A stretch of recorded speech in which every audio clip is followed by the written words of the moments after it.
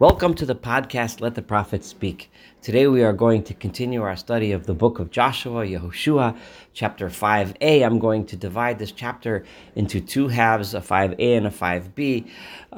There are two distinct but also very interrelated subjects, so I will just separate the two subjects into two different podcasts. The first one we will study today is the event of the circumcision that took place among the people, and the second will be the celebration of the Pesach, of Passover. So, as the people have just experienced the incredible miracle of the drying of the Jordan River, the stopping of the Jordan River, and the nation has crossed, and they are now in the land, and the conquest is about to take place, God has a very special message for them. And here goes. The Chapter 5 begins with the following verse, begins with the following verse, and it's it sets out the tone for why this command of the circumcision is going to take place. So here we go. Chapter 5, verse 1. Vayihi chishmoa kol malchei ha'amori, and it was when all of the kings of the Amorites heard. Those kings of the Amorites, Asher be'ever hayarden yama, which were on the western side of the Jordan, meaning the side of the Jordan which the people of Israel are now in and are about to conquer. V'chol malchei ha'Kanaani, and all of the kings of the Canaanites, Asher halayam, who were living along the coast. So because the people that were on the eastern side of the Jordan, the Amorites on the eastern side, we've learned Moses had already conquered them and had given those lands to the tribes of Reuven, Gad, and half of Manasseh.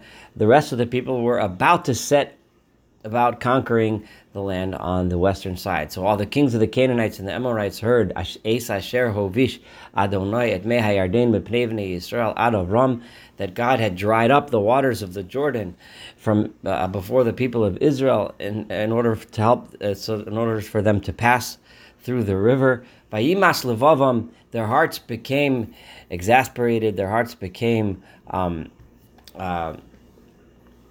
faint of heart.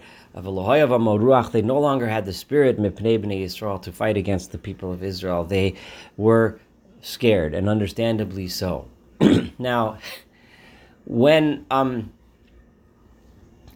the people of Israel obviously knew this. They knew that at this point they were riding high. They had just experienced this incredible miracle. They had just experienced victory under Moses, under Moshe on the eastern side of the Jordan, and the natural reaction of an army at this point is pride, is feeling like you have the upper hand, feeling strong, feeling confident, feeling arrogant. So it is at this very point where the following command comes down. Ba'itahi, at this time, Omer Adonai el Yoshua, God said to Joshua, Aseh lecha charvot tzurim, I want you to make knives out of tzurim, is flintstones, stones from which you can make knives. V'shuv molet b'nei Yisrael shenes, and for a second time, I want you to go ahead and circumcise the people of Israel. Now, when God says circumcise the people of Israel, obviously he means the circumcision of the foreskin of the male sexual organ, right? Now, we have to remind ourselves of the symbol of the phallus in ancient culture. In ancient pagan culture, the male phallus was a symbol of strength and might, a symbol of dominance. We know this from pretty much all of the ancient pagan cults, that the symbol of the phallus is a symbol of dominance of one over the other, a symbol of strength and power. The symbol of circumcision as a sign of the special relationship between the people of Israel and God is an extremely important symbol, because it symbolizes that we are not strong because we are big, strong men, so to speak, and ready to overpower everyone, but we derive our strength, and this is not talking about our physical strength, but our moral, ethical, human strength. We derive it from our special relationship with God. So God, at this very point, when the people of Israel are about to exercise what is a very mundane, very masculine type of strength, God wants to remind them that this is not the goal. What the strength comes from, and what's important about this strength, is not your masculine power, but it is your relationship, your special covenant with God. On your very body, on that very organ that symbolizes strength, I am reminding you that your strength comes from God and your relationship with God. This is why we see repeatedly throughout the Tanakh, throughout the words of the prophets. I'm just going to use one example, Deuteronomy 10:16 in Devarim, Perek Yud. Umaltem et orlat levavchem. God tells the people, I want you to circumcise the orla, the foreskin of your hearts, v'arpachem lo takshuod, and do no longer should you be stubborn people. In other words, get rid of your arrogance. The symbol of Milah throughout Tanakh. This is not me giving some fanciful interpretation. Throughout Tanakh, the term Milah virtually always, and the term Arla, a foreskin, virtually always is brought up in reference to arrogance and getting in the way of a relationship with God. And removing the foreskin is building that relationship with God and being humble, which is the crucial thing. So at this very point, we have this very command for this very reason. Let's continue verse 3. Vayaslo Yoshua charvot surim. So Yoshua went ahead and did what God told him. He made knives out of flintstones. Vayomal es bnei Yisrael el givat ha'aralot. And he went ahead and he and the wording of the pasuk, the wording of the verse is clear. He circumcised the people of Israel. It doesn't.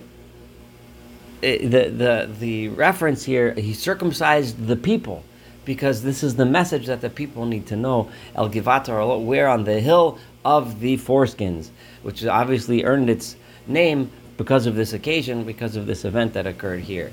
Now, why is it that God said for a second time? When was the first time? And why were the people not circumcised already? So the verse is going to explain. V'zeh hadavar asher mol Yehoshua.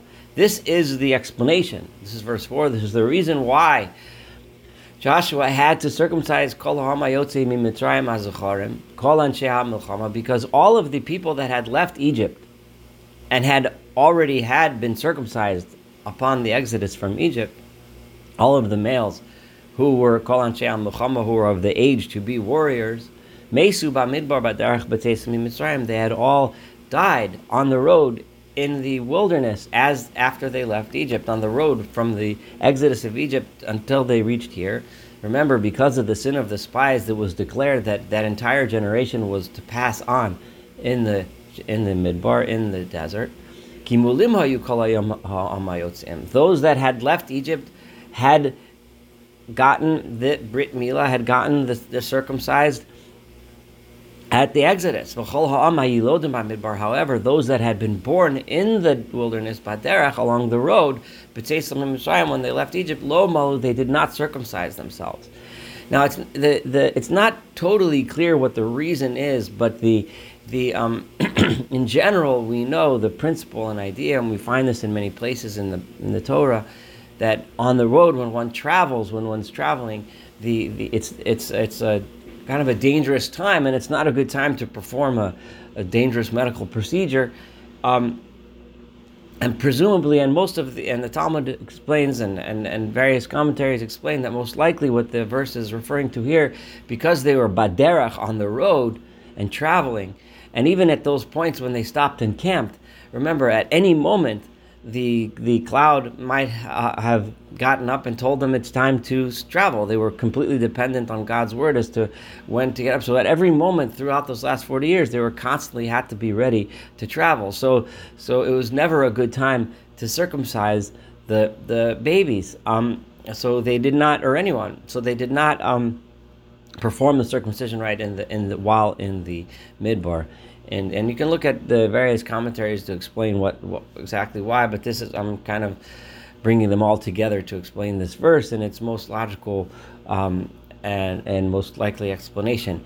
So ki arboim shana holchu bnei Yisrael b'midbar, because and Joshua is now reiterating again, because for 40 years the people of Israel had wandered through the desert, through the wilderness, ad tom kol hagoy, until the entire nation, Anshe HaMilchama Yotzei Mitzrayim, who had left those that had left Egypt, that were of age, Asher lo shamu b'kol Adonai, that they did not listen to God's words, Asher nishba Adonai lem, because God swore to them levil tiar osam asaretz, because that they would never see the land, Asher nishba Adonai lavotam lasislanu, that God had sworn to their forefathers to give us Eretz Zavat Chalav Dvash, a land flowing with milk and honey, because they have wandered until that entire group of people had passed on.